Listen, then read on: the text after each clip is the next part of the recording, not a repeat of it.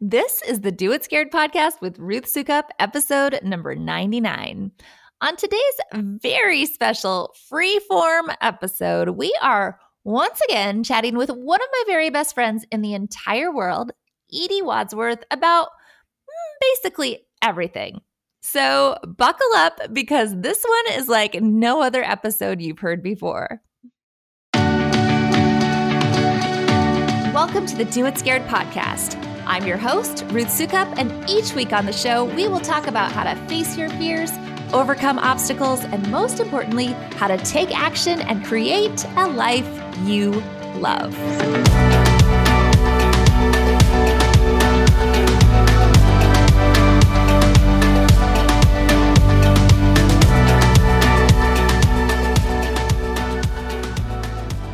This episode is brought to you by Elite Blog Academy. And right now, we want to invite you to grab your copy of the newest edition of my best-selling book, How to Blog for Profit Without Selling Your Soul. This is the book that since 2013 has sold nearly 500,000 copies in more than 10 different languages.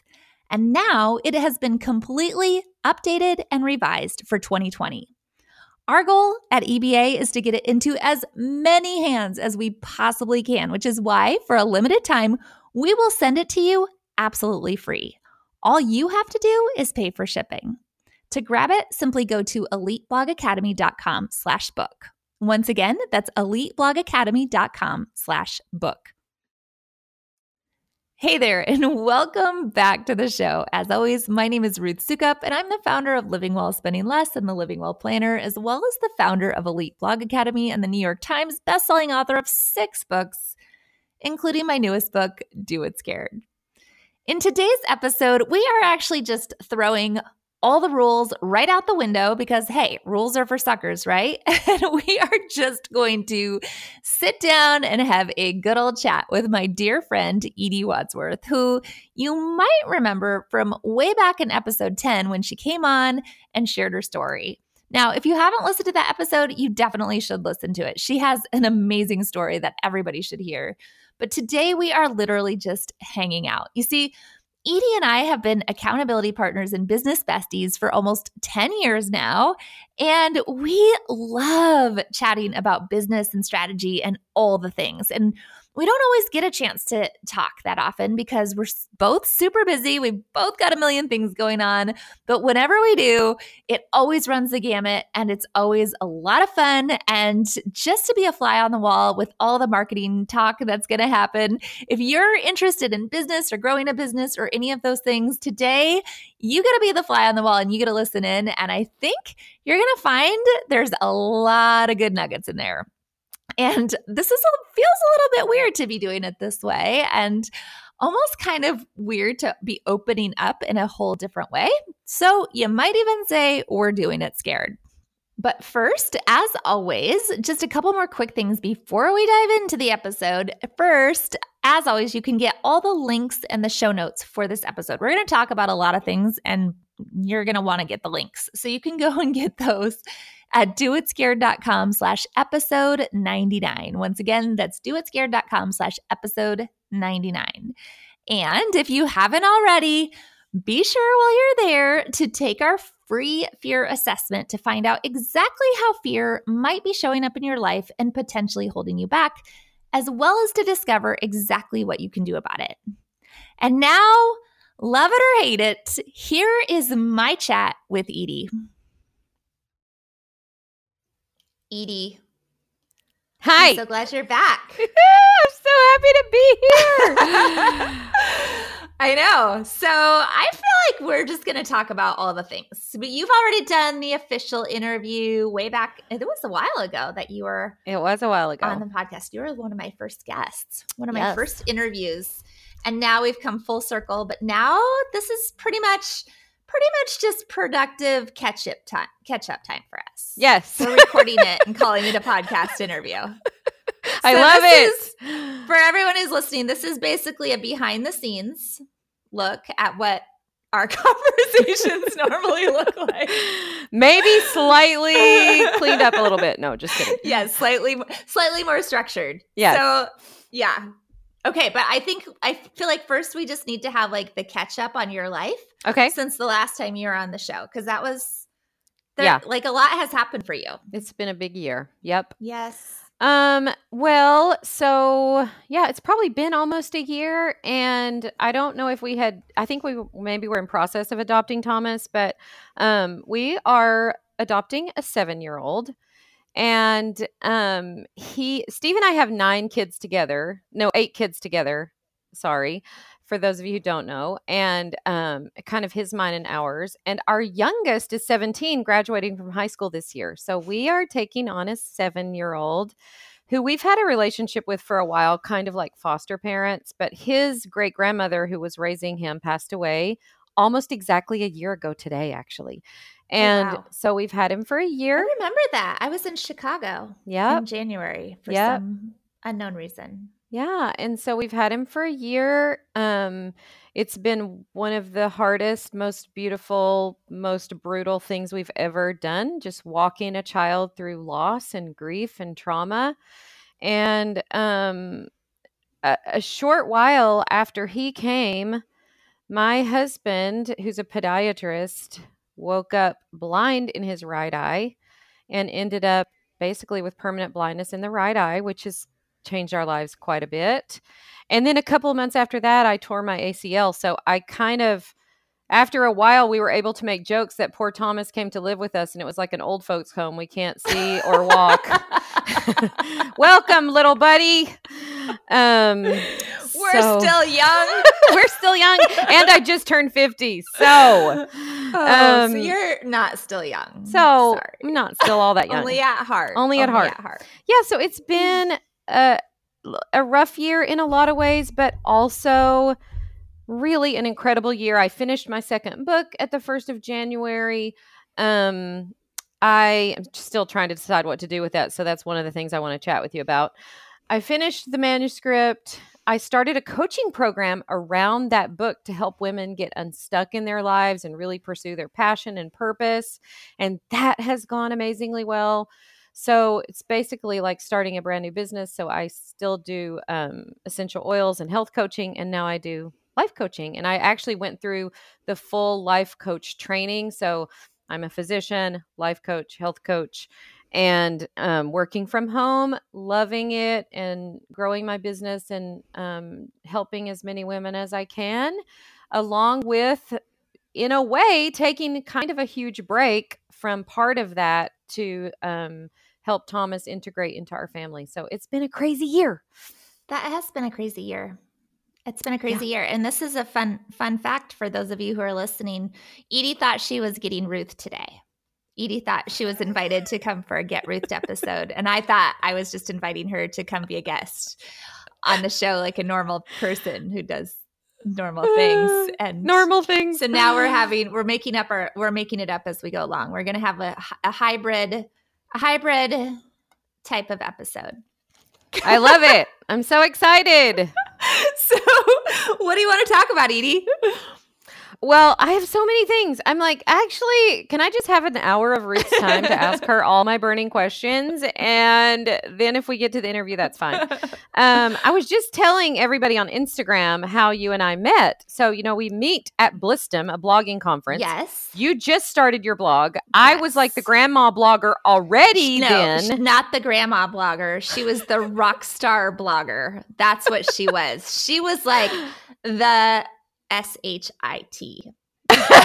Stop it. And then I proceed to watch. And so I'm like, oh, let me take this little Ruthie, who's 6'3" or whatever you are. Let me take this little Ruthie under my wings. And then you proceed to like build giant empire businesses.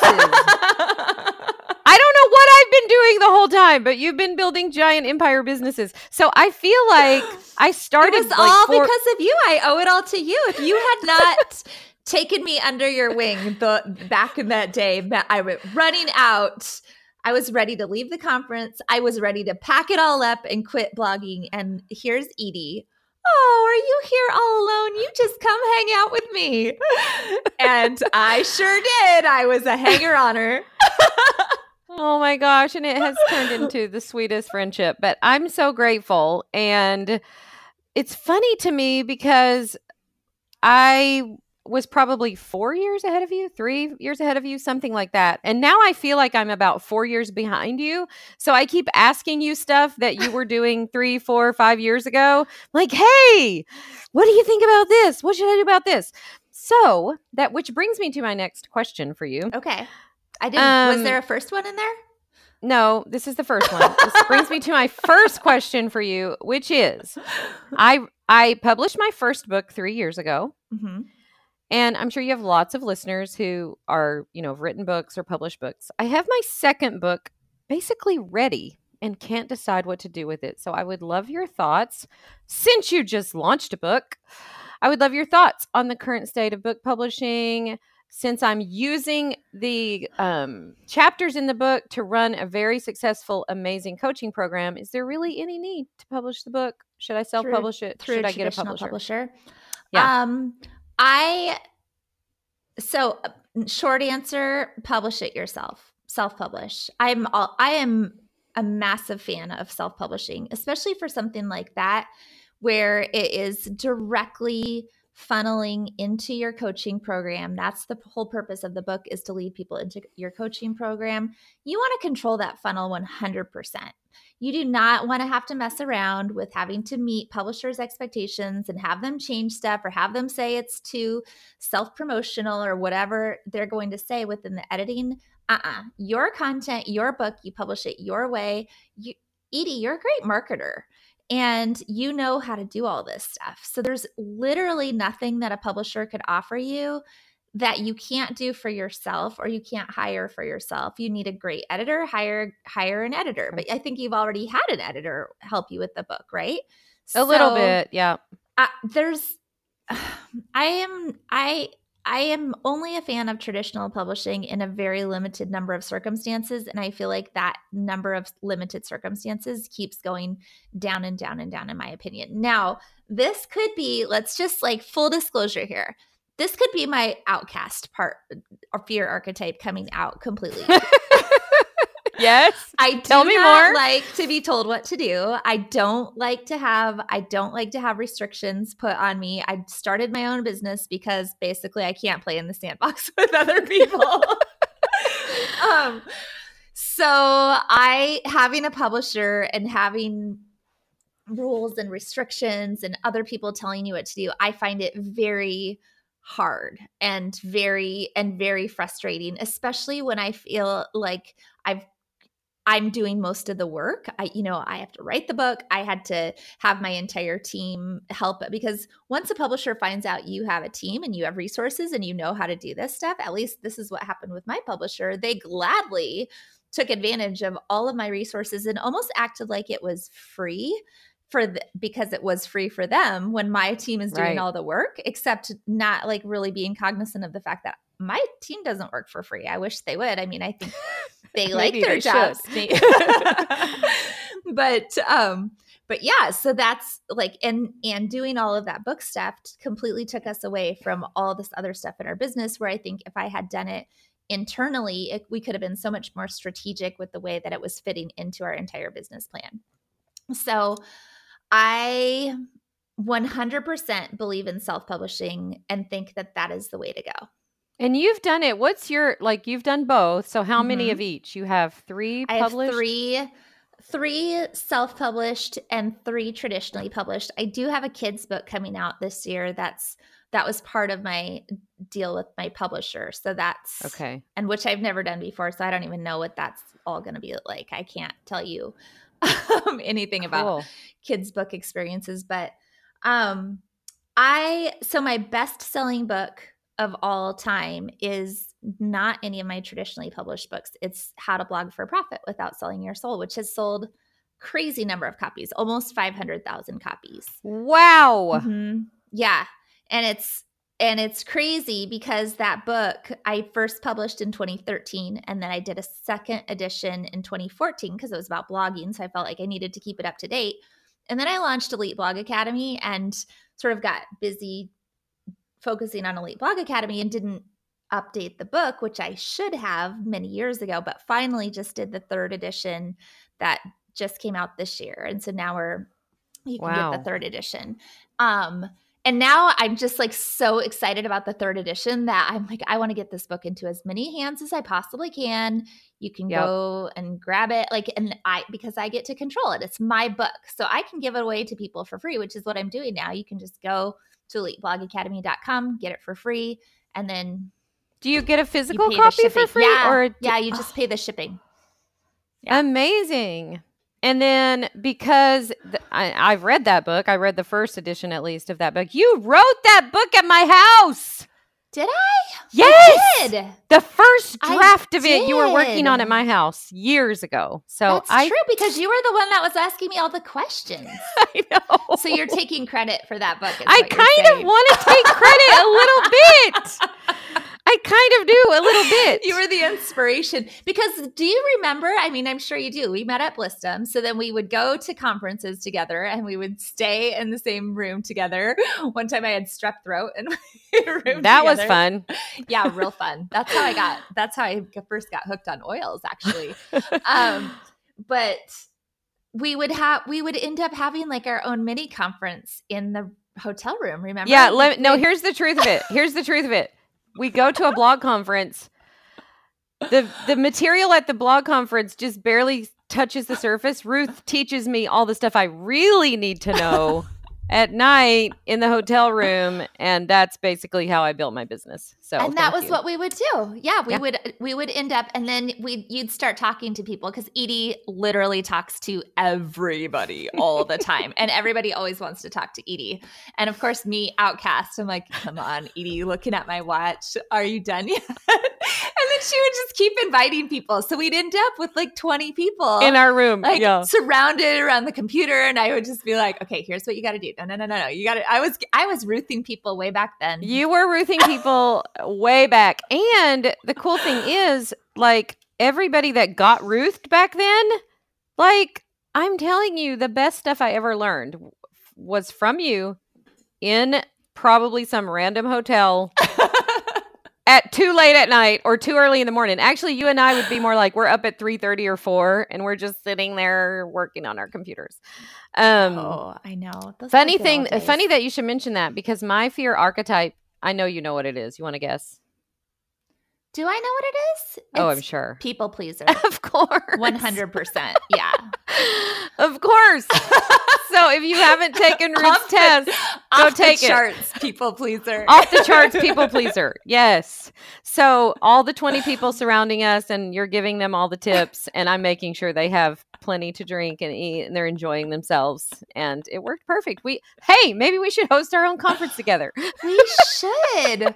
Well, I started hosting these workshops, a few different workshops at my office because I know I'm getting ready to sign up for one of them. Oh, good. Because you should. Because I kind of wanted to go back to my roots with that. Like I remember those days in the hotel and I was like, I just want to get in a room with people and tell them all the things. What they should do. Yeah. And what they should do. Because I feel like that is my best. If you want to have my brain at its best, it is when there's no script and no anything, no agenda, just what do you want to know? And I will tell you. Yeah. And I love it. And I did 2 in November. They were so much fun. And it's been only a few months since then. And every single person that came is like, boom, taking off. And I'm like, I just want to get as many people in my hands as I can and shake them and go, there's a better way to do things. Here's the way.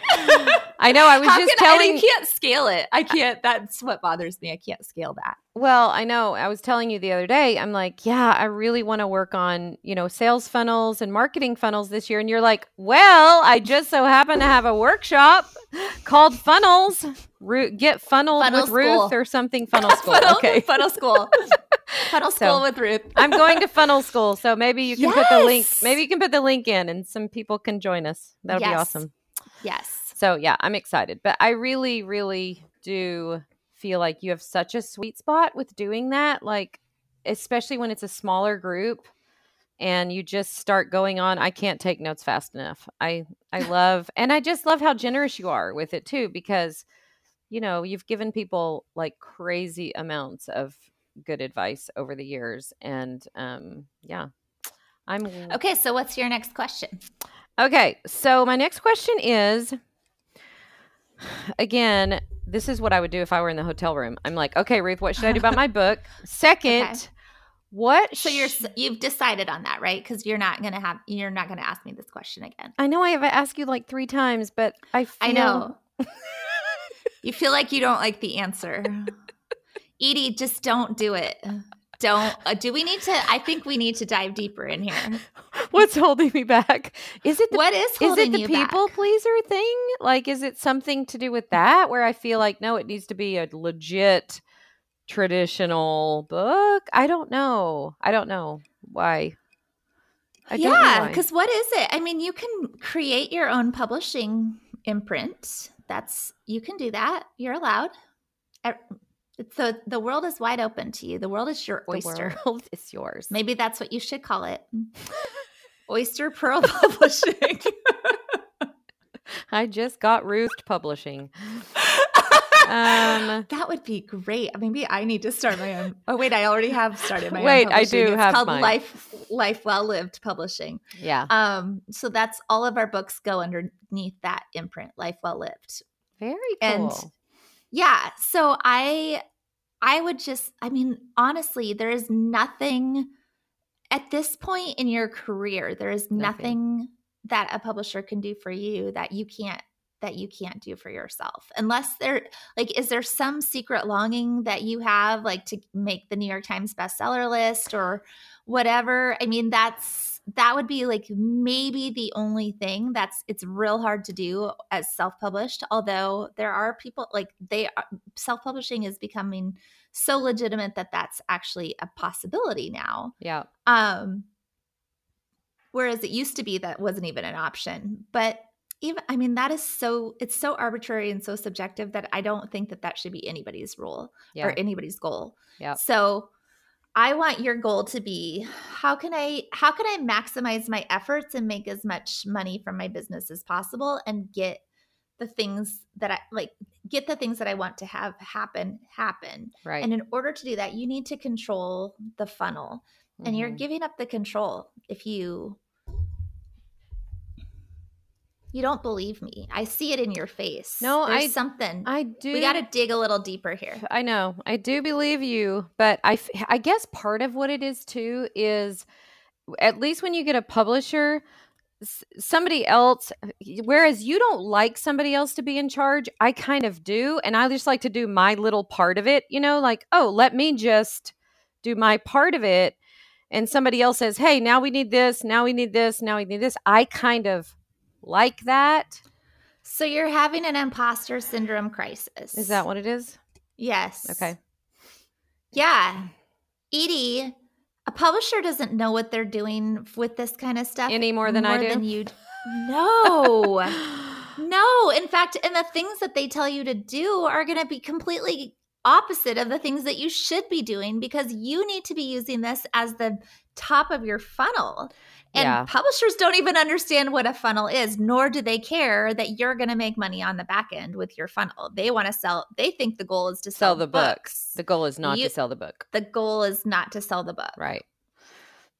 I guess, too, I think because my first book was a memoir, which is a different animal, and the editing process with traditional publishing was so grueling, I ended up with 2 different book coaches, and the book was so much better after they put it through the ringer. But I do feel like it's a different animal. This is a very traditional nonfiction self-help book. So yes. I don't think it's going to need the same amount of overhaul editing that my memoir did. So I think you might be right. I think it's just because my first experience was, man, that was a way better book after they got their hands on it.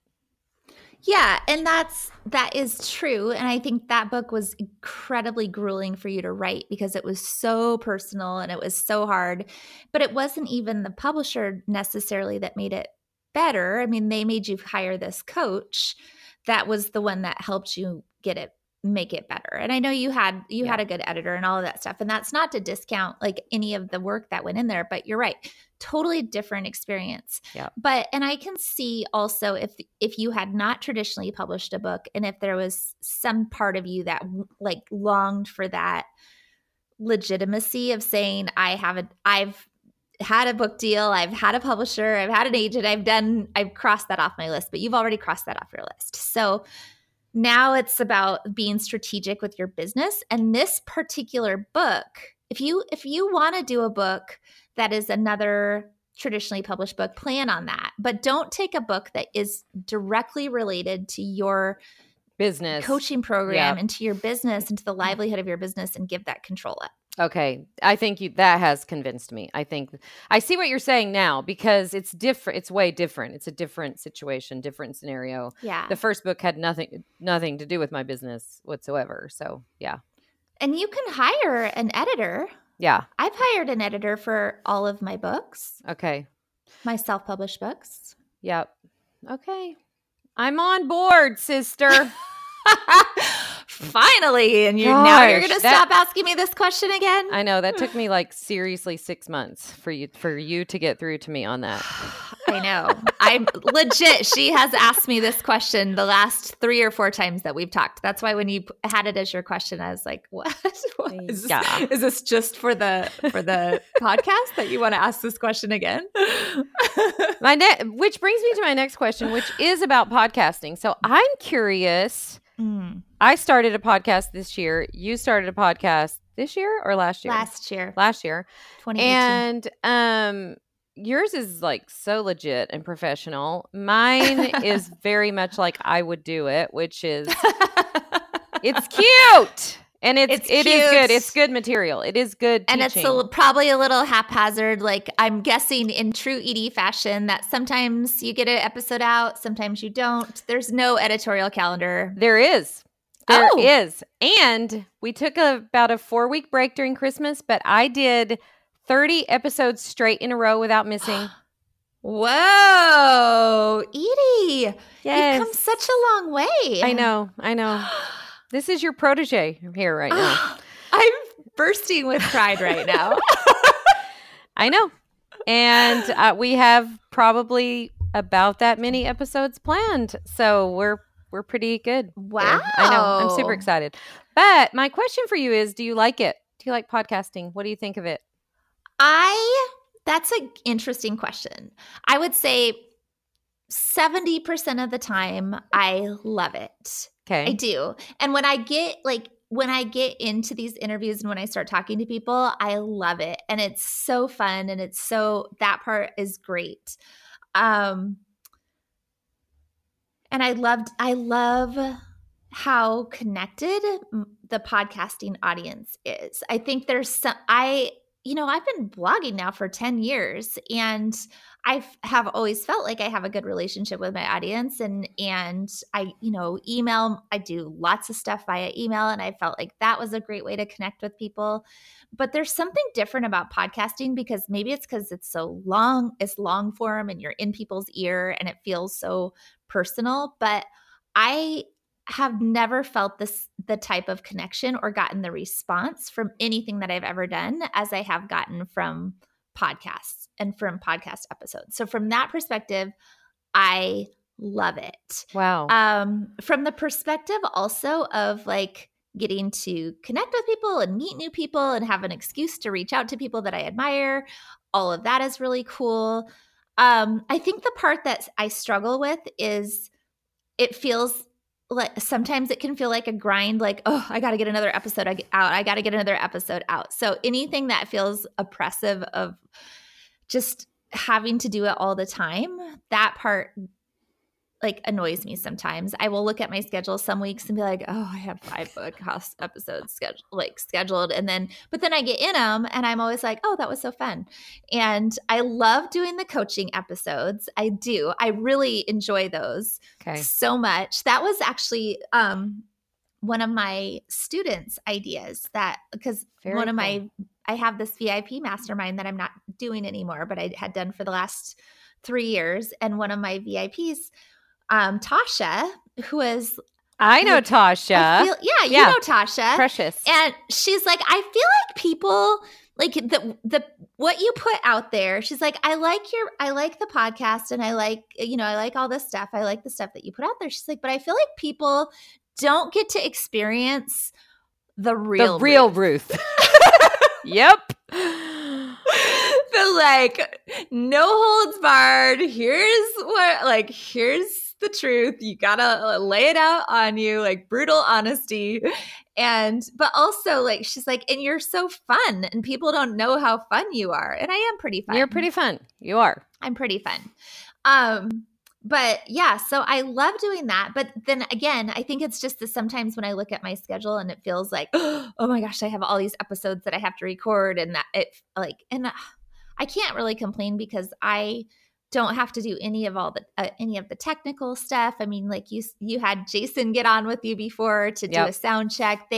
My team has it dialed in really, really well for all the like before stuff that happens and the after stuff that happens. So maybe I just feel like the obligation, again, that's probably my outcast, feels like having a boss.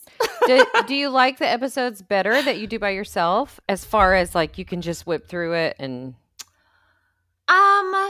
well, no, at first I was doing those really long episodes. Yeah. And those I did not like doing because, well, I did like doing them. I felt like the content was good, but they took me so long to prepare for. Yeah. Yeah. Because it's like, I mean, because I really like basically write out everything. I mean, and I ad lib and I kind of change things as I go, but the whole thing is like I'm a writer first and then a speaker second. So it was like 5,000 words each one, which is a lot. And they were taking me probably like 10 hours to prepare for. And so then I decided to switch to all interviews. And then I did that first. And people seem to like the interviews better. And then I switched to doing every other with interviews and Get Ruth episodes. And then this year, because, I can't ever just stop. Can't leave well enough alone. Right. I wanted to try to do something like a little bit shorter and see how that would go. That was not completely scripted out. So that I'm just making like a quick outline and then just kind of ad-libbing it. Yeah. And it's like 10 minutes. And those ones are called quick win episodes. And they're based on just questions that people send in. Yeah. And I just started doing those. And I like those. Those are fun. And I can hammer out a bunch of them, like batch them. Okay. And then I like that. So it's too new. Maybe eventually it'll start to feel oppressive too. I don't know. I always think like, maybe at some point I'll just decide I don't want to do this anymore. And that would be and then I'll fine have to too. Stop. Yeah. I guess. I don't know. It's hard. I think the hardest part for me from a strategic business perspective, if we're talking about, we're just going to lay it all out there. Yeah. Tell us everything. So the hardest part for me from a strategic business perspective is not seeing a clear path to monetization. To revenue. And I think engagement is great and important. And ultimately my goal is to help people and to inspire people and to our mission of our company is to help people create a life they love. And we do that in all different ways. But I'm not sure that I'm convinced that a podcast leads to an increase in sales of our products or courses, or I don't know that I've seen that connection yet. And I've heard from a lot of people that it takes 2 years to see that full, like to start to actually see the impact. Have you ever heard that? I haven't heard that. I've heard that from a few different podcasters. So I'm not quite at the 2-year mark. So I'm wondering if that's true because like I said, I see a big increase in engagement, but I also don't see that translating to a increase in sales directly from the podcast. So I don't. So like, for instance, like with Amy Porterfield, how she teaches, like, you create one kind of piece of content per week that's kind of the cornerstone of your business. And for her, she's always adding downloads into that. She uses it to build her email list. I find for me, I do that, but maybe every third or fourth episode, and not nearly as strategic as that. So what are your thoughts on that? Like, because I know for you, this is not your cornerstone piece of content for the week. Well, it is now. It is? Kind of. Okay. Yeah. I mean, it is. And it is. I do my email newsletter that goes out every week too. So I guess that this probably and the email newsletter. But we do. And it's not that we don't do other content in the company. We do. We have two blogs. We have an Elite Blog Academy blog and the Living While Spending Less blog, but which we intentionally decided to cut way back on the amount of new content that we're putting out on both of those. Okay. So I think we're going down to like 1 or 2 new posts a month instead of what we were doing, which was significantly more than that. Yep. So I don't know that I tried to be really strategic with those standalone episodes that I was doing at the beginning. Mm-hmm. And I would have a different download to go with every single one. And we just didn't see like a huge number of downloads. Okay. I mean, in terms of building and you know me, I'm like a big believer in generating opt-ins and building your email list. But I feel like the podcast has certainly not been our best way of doing building the email list. So, which leads me to my next question, which is, what do you think are the best opt-ins these days? What are you seeing? And do you feel like, for a while, everybody created a little ebook, and then it was like a guide sheet, and then it's like a video, and then so what are your thoughts on sort of the current market of opt-ins? Like what? Oh, for lead magnets. So if you're going to create a lead magnet because you want to grow your email list, what is it going to be? Yeah. I find here's my theory, because I used to create, I mean, you know this, I used to create these like huge lead magnets, super high value lead magnets that were like, that could be books, that could have been products, should have been products, probably still should have. And we do still do our holiday planner every year for free, which should be a paid product. I mean, it's really good, and most people create paid ones. But I think that in general, the simpler the lead magnet, the better. It needs to have a clear felt need. So it needs to be something that's actually like solving an actual problem. But it only needs to be 1 or 2 pages. Anything more than that, anything bigger than that, I think is actually, my theory is that it's actually a deterrent, because the value exchange has to be equitable. Otherwise, people are immediately suspicious of it, right? So why are you giving me this really amazing thing for free? It doesn't seem like an equitable exchange just for your email list. Okay. I do find that quizzes are really good, or quizzes or assessments. Those are a great lead magnet. So, there's different software out there to create a quiz or create an assessment. People love to find out about themselves. So that's a great hook. Yeah. What else challenges are always good. People still like a good challenge. If you're going to do a challenge, do not make the mistake and do like a 31-day challenge. Yes. I wonder who did that before. I know. Ruth and Edie together. Yes. Yes, you did multiple ones though too. I did several of those, yeah. Oh, yes. I actually just did one. I just did a Your Best Beautiful Year challenge, and it went really well. It was a series of 4 videos, but basically they got a pretty short, maybe 3 or 4 page download to go with it. So yeah, it was good. I agree. I think shorter, that's what tends to be working for us. Shorter, more manageable stuff. Anything bigger feels overwhelming. Yeah. And one thing that I see work really well for people is having a challenge, a fairly short challenge for something that's obviously related to what your genre is or what your niche is. And then offering the workbook, and instead of offering the workbook for free, offering the workbook as a paid upsell for that. So you get into the challenge for free, but if you want the workbook, and I've seen people have pretty high conversion rates for that. I've Oh, never tried that personally, but a lot of my students, I've seen that work really well. But I'm a big believer in having some sort of tripwire or upsell or whatever you want to call it on the back end of if you're promoting people to opt in, you always got to have an offer on the back end. yep. Because it's just it's a wasted opportunity in my opinion.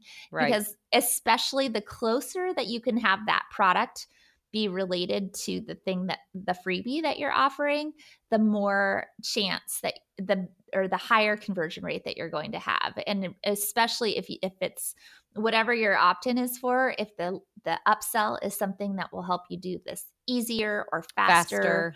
Or provides a video to go along with it, or like the workbook that gives you more value to the thing that you're already opting into, those things tend to convert really, really high. And what I've found also is like it used to be like the $7 tripwire. It needs to be under $10 or nobody will pay for it. What I'm finding is that a higher value tripwire actually converts better for us. We have a much better success rate with a $19 tripwire than a $7 tripwire. Interesting. Mm-hmm. And then, I mean, I know I've heard you teach this before. That kind of, first of all, it gives people, like you say, they get quicker wins, faster, better with whatever the upsell is, but also it could help pay for your Facebook ads or, yes, your lead gen. Yeah. So yes, which is exactly what you want to do. You want to figure out a way. So when you talk about building your email list faster, I mean, we find it's way faster for us and way easier for us to pay for to send traffic directly to our lead magnets. Because my goal for any of the blogs, and with my team, it's really been a matter of having to train the team in understanding like the only purpose of the blog is to be a marketing tool to get people onto our email list. That's what it's here for. And ultimately the podcast, the same thing. So if you're listening right now, the reason that you hear me every single week say, go and take our fear assessment, because I want you on my email list. I want you there so that you are getting my emails, so that we're connecting on a regular basis, so that you're part of that tribe. And listen, I am a dear close friend of Ruthie's and I love her emails. I get them every Friday. I love them. You for sure should get on her email list. Yes. Always get on my email list. It's my email newsletter goes out on Thursday now. Edie, keep up. Oh, it does? Yes. Shoot. Well, it used to always be Friday. I know. Used to always be Friday, but we switched it to Thursday because we decided that Friday was not the best day to send emails. Cool. You get a lot of autoresponders on Friday. We get a lot fewer autoresponders because out of office replies. I do mine on Tuesday, and it seems to be a fine enough day. I don't know. I probably don't do the analytics that you do on it, though.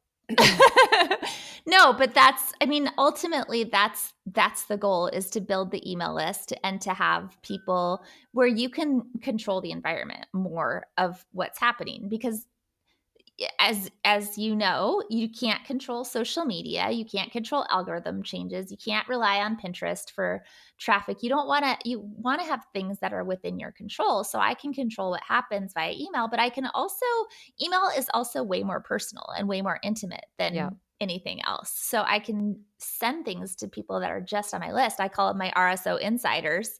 Mm-hmm. And these are my people. That's my tribe. That's the ones who I know are most connected, and they're kind of like, they get the inside scoop, they get special offers, they get special deals, they get special stuff that we don't even bother promoting anywhere else, because it's all about nurturing the list. Yep.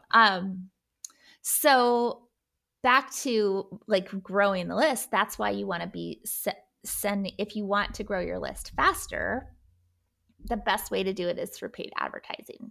Yeah. I think there's still this misconception in the online world for a lot of bloggers, especially, that everything that you do has to be free. Yep. And I think that's it's not a great way to go into business, feeling like if I have to do everything for free. I mean, not that it's not possible for people. People do build up followings, organically, slowly. And it's definitely happens a lot slower these days than when Facebook was just taking off or when Pinterest was just taking off, because we're the grandma bloggers. We actually remember all of that happening. Yep. But it's not as easy these days, but it is. Anybody can do a Facebook ad, and anybody can run a Facebook ad to a free lead magnet and have an upsell on the back end. You can create all of that within 2 days and start going. Like there's no reason not to. Yep. And are you a big fan of just having as many lead magnets as possible, or do you really concentrate and just have 4 or 5 really good ones or 10 really good ones or whatever? Oh, I mean, have you ever I can't me not even to do like count things your lead way magnets. over the top? I know we do have a lot of lead magnets. We like to have a lot though, because we like to just constantly be testing what's working and what's not working. And because we're constantly running ads, we do like to rotate out the ads and different things that we're promoting at different times. And so we do have a lot. Yep. I know. I've opted into most of them. I'm sure of it. I'm sure I but you never know what's going to work. I'm sure I took you up on lots of those tripwires too. I love your content. What can I say? Oh gosh. Okay, I had another question. I'm trying to think. Do you have so what is your lead magnet and what's your tripwire?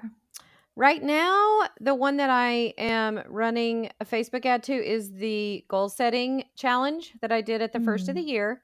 So if you opt in, it's at yourbestbeautifulyear.com. If you opt in, you get the first video and the PDF. And then the tripwire is basically the rest of the videos, 3 more videos for $19. Oh, that's good. So what's your conversion rate on that? I think it's around... Oh, Edie. Well, hold on.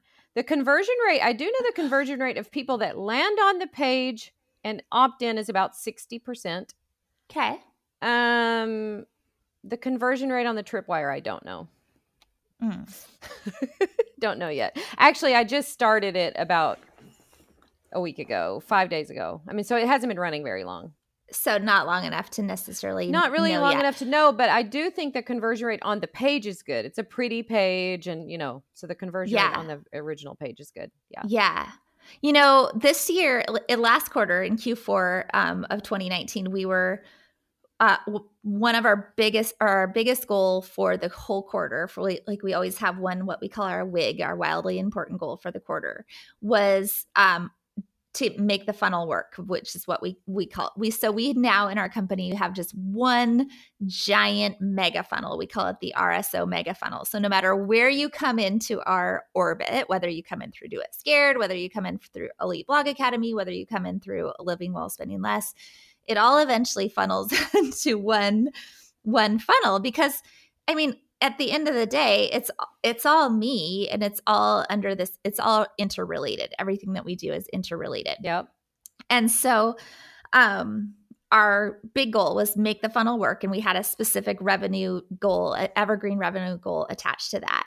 And what we started doing, which has been so interesting and so hard for somebody like me who's very impatient and a 9 quick start but low follow through. Like I'm, me. I mean, you've known me for 10 years now. I'm like, okay, what can I do as fast as I can do it? We're going to do it. We're going to implement it. And then I'm going to move on to the next thing and create another lead magnet. So we've actually slowed way down, and we are doing so much split testing on lead pages, split testing on sales pages. And split testing is annoying because it takes a long time. And in order to be an effective split test, you could only test one thing at a time. Yep.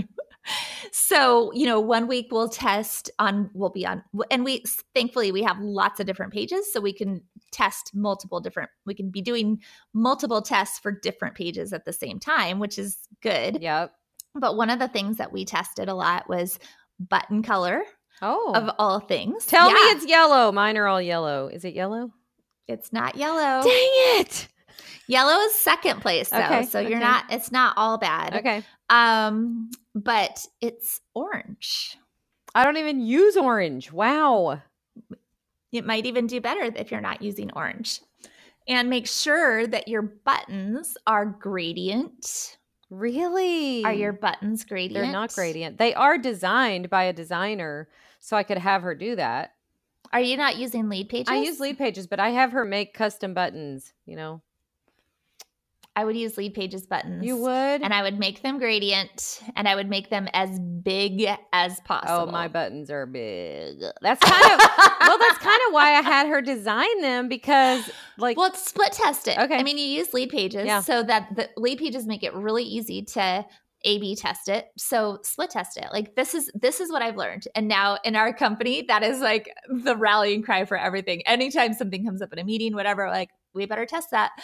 And we do. We test everything, and we have spreadsheets and craziness to test all this stuff. But it's so interesting to see the conversion rate, how much higher you can get it. And I think I always just sort of would put stuff out there, and because it was relatively successful the first go round, I didn't ever feel the need to like test it, tweak it, make it better. Yeah, but it is so cool to see how much better you can make things when you start really working on optimizing. So optimizing titles, optimizing placement of things on the pages.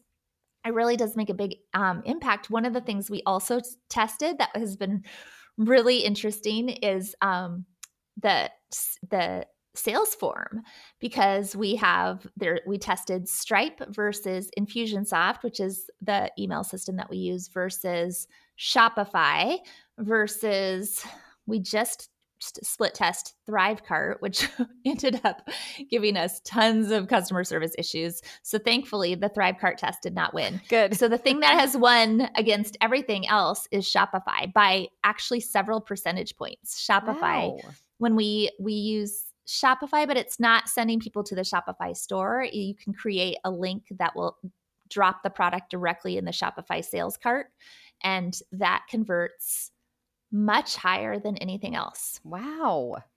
Mm-hmm. So interesting. It is interesting. Because you wouldn't think, like, you do all the work. That would make a difference? Yeah, because you do all the work to get them to the sales page, to the checkout page, and you think, well, that doesn't really matter because they're ready to buy it, Yep. Wow. It does. Yeah. It makes a huge difference. Like, over time, it's thousands of dollars of difference. If you can increase that conversion rate from 4% to 6% or 6% to 10%, whatever, like that is a huge amount of money. Wow. So cool. See how smart you are? Oh my gosh. I'm not that smart. I feel like it's just, you just try things. And because people are always asking me like, Ruth, how do you know what works? I'm like, well, I just try things. Yep. And I see what works, and I do more of what works and less of what doesn't work. And that's business. I think maybe it's my 9 quick start that I'm more I don't fear like if something doesn't work, like that doesn't bother me that much. Right. So I think that combination is I'm just willing to try way more things. That's awesome. And see what works. So what's on the horizon for you? What are you working on? What are you excited about this year? Tell me what's next. Is this my interview or your interview? I'm confused. Anytime you want me to come interview you, just let me know. So what is next? Well, did you know I want to run a marathon this year? No. Listen, I tore my ACL last year. My goal is to run a half this year to basically prove to my orthopedic surgeon that a 50-year-old woman can heal her ACL without surgery and then run a half marathon. So let's. Wow. So I like the inner outcast there coming out. I know. So maybe we should run a half. When is that going to be? Well, I don't know. We should run a half together as part of your training. Okay. So let's do that. Maybe Nashville that would be in April. Perfect. There's one in Nashville in April. End of April. I wonder if I would be ready for that by April. For sure. I'm going to run the New York City Marathon in November. Yeah. Just start training now. Okay. Nashville. I am training now. I'm training. I'm doing my Couch to 5K. I downloaded the whole suite of apps because there was a deal if you got them all. Okay. So there's Couch to 5K, and then there's the 10K that you move up to, and then there's the half marathon that you move up to, and then there's the marathon. See, one. This is how I train. I'm on week 4 of Couch to the 5K. one. Well, you'll be very close by April. So that we'll just use that as your training run. Okay. End of April. See, the last time I ran the half marathon in Nashville, I lined up right beside Dave Ramsey. I ran the whole. You told me that. I remember. I ran the whole marathon with Dave Ramsey, and I had just done his program, and I was so mad. Were you asking him questions the whole time? No. Here's what happened. I saw him, and I'm like, darn it. There he is, and now that's reminding me that I can't spend money while I'm here in Nashville at all those cute shops in Franklin because I'm doing his dumb program. So I was just complaining to him. Yeah. That is hilarious. So, okay, it's a date. Awesome. We're going to run the half marathon in Nashville at the end of April. What are the dates? I think it's like end of April. I think it's like the last weekend in April, I think. Okay. I'll check my end of April. That's better than the beginning of April. Yeah. So I'll have to work on that. All right. Okay. Let's work on that. All right. It's a date. Yes. So what's next? So that's one of my goals. I have 3 goals for Tell me. I have 3 goals for the year. Yeah. So one is to lead my team to hit our big revenue goal for the year. Okay. So the key piece of that, and obviously I know what the number is, but do you share it? Do you ever share it? Do I publicly? Share it? No. I don't at this point. Like I mean, suffice to say, it's high. Yeah, it's very high, and it's actually a profit goal, not a top line revenue, which is different for me. I think that's probably one of my biggest lessons from the last year is, and it's funny because it's what my husband has been saying to me for many years. And don't get me wrong, my company has always been profitable, but as your revenue, top line revenue grows, and as your company grows, and as you add on more employees, what tends to happen is your margins shrink. When it's just you and you own your company, your profit margins are like 90% because you don't have anybody else to pay. It's just you. And the more employees you have.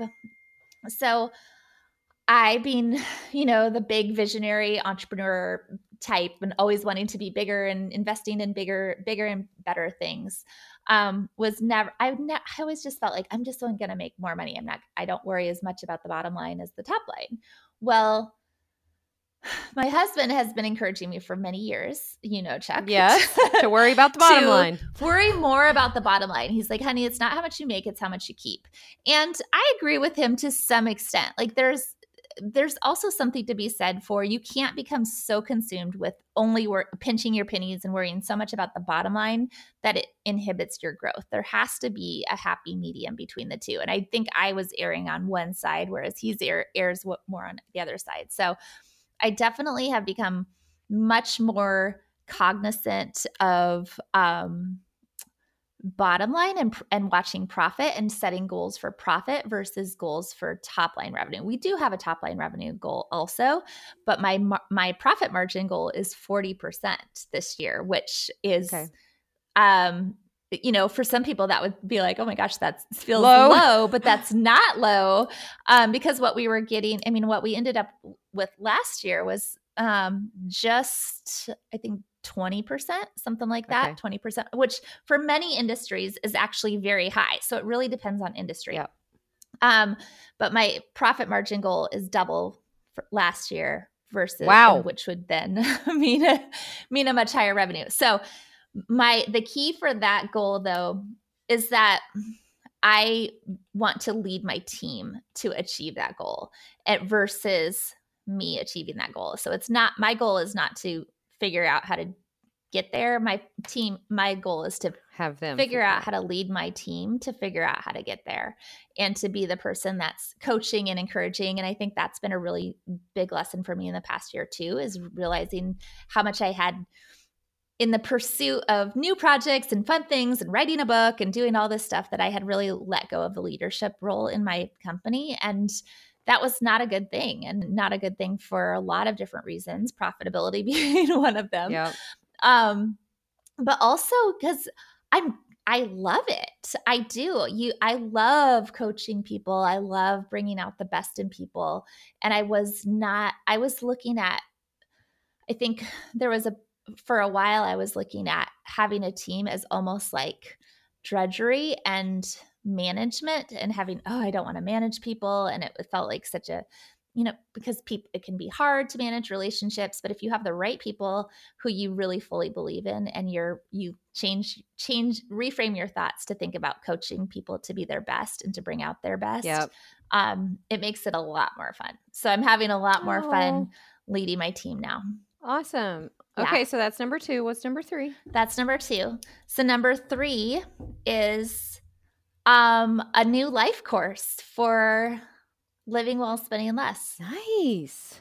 Yeah, because we've never had a course for living well, spending less before.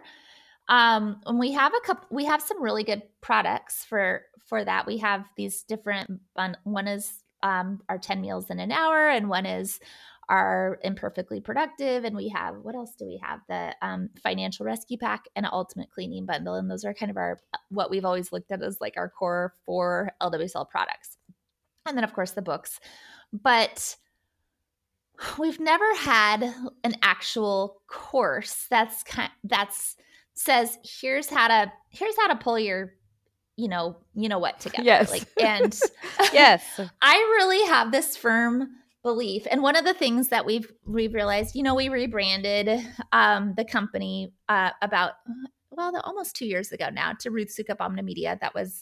We were Living Well, Spending Less, Inc. So that's how the company started, and realizing, we've got all these different divisions. So we've got Ruth Sukup as the umbrella. Yep. And then we have 4 different pieces. There's lifestyle, which is Living Well, Spending Less. There's productivity, which is the Living Well Planner and Tame Your Time. There's business, which is Elite Blog Academy. And then there's motivation, which is Do It Scared. And we have different product offerings under each one.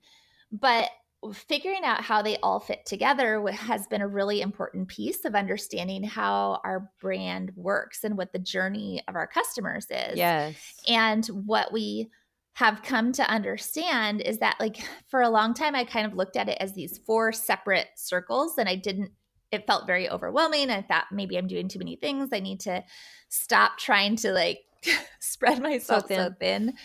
But what I really realized is that it's all connected. It's sort of like a hierarchy of needs.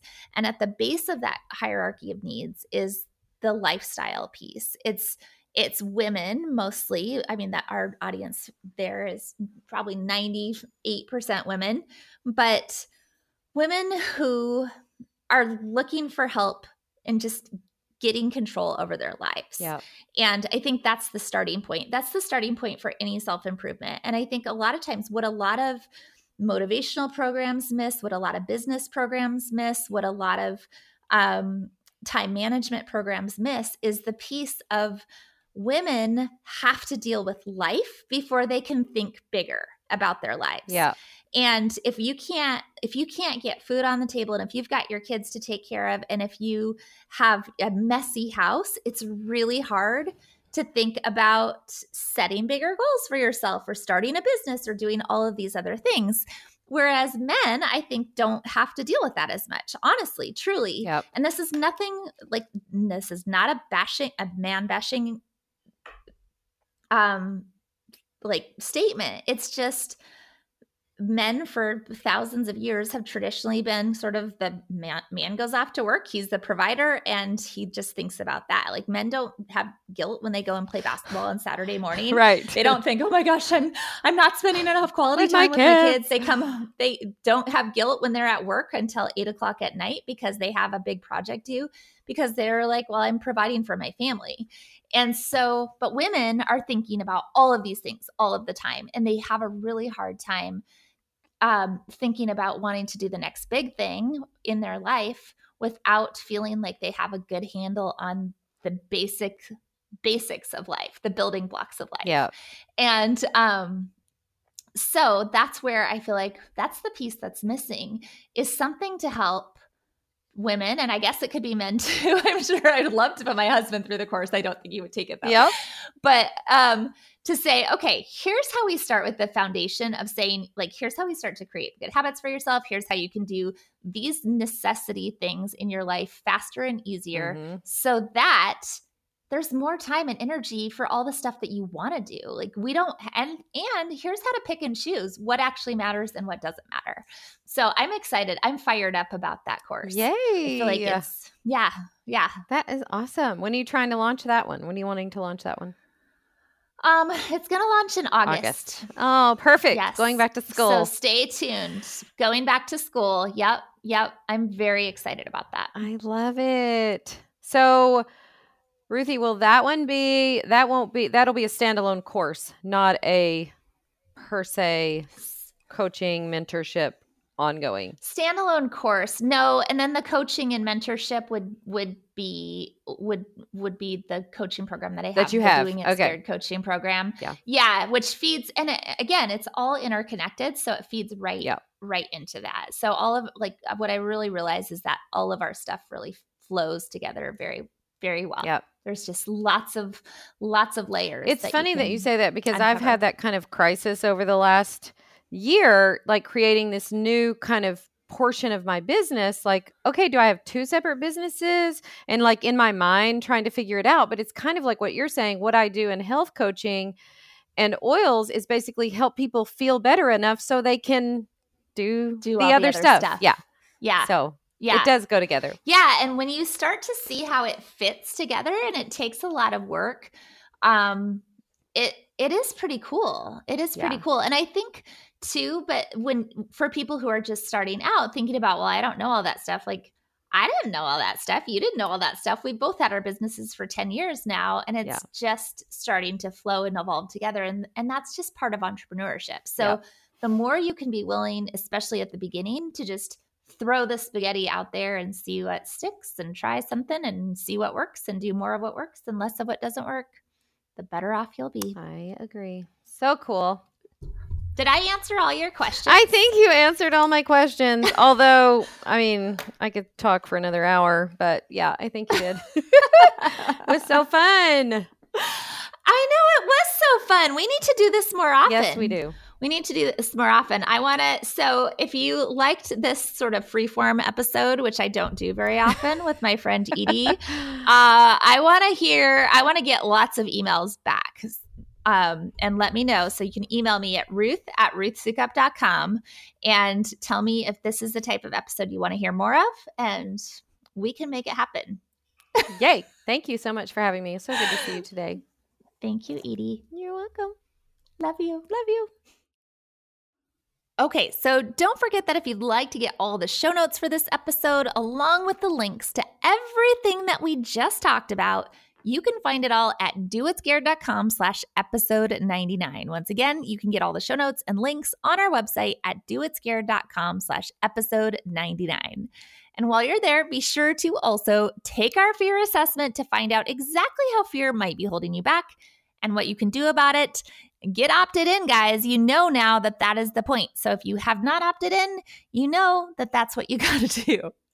All right. Before we go, I just want to say, as always, that I love hearing from you. So if you have any questions about what we talked about today, or if you want to see more of this type of episode, please reach out, send me an email at ruth@ruthsukup.com, or you can just message me on Instagram. And that about does it for this episode of the Do It Scared with Ruth Sukup podcast. So thank you for joining me today. If you liked what you heard, leave a review on iTunes. And while you are there, be sure to subscribe to be notified of new episodes. And finally, speaking of upcoming episodes, be sure to tune in next week for an actual Get Ruth coaching session. I don't know about you, but I feel like I'm just starting to hit my stride with these coaching sessions. And I kind of love that you never quite know what's going to come out of my mouth or what's going to happen next. And I will catch you then.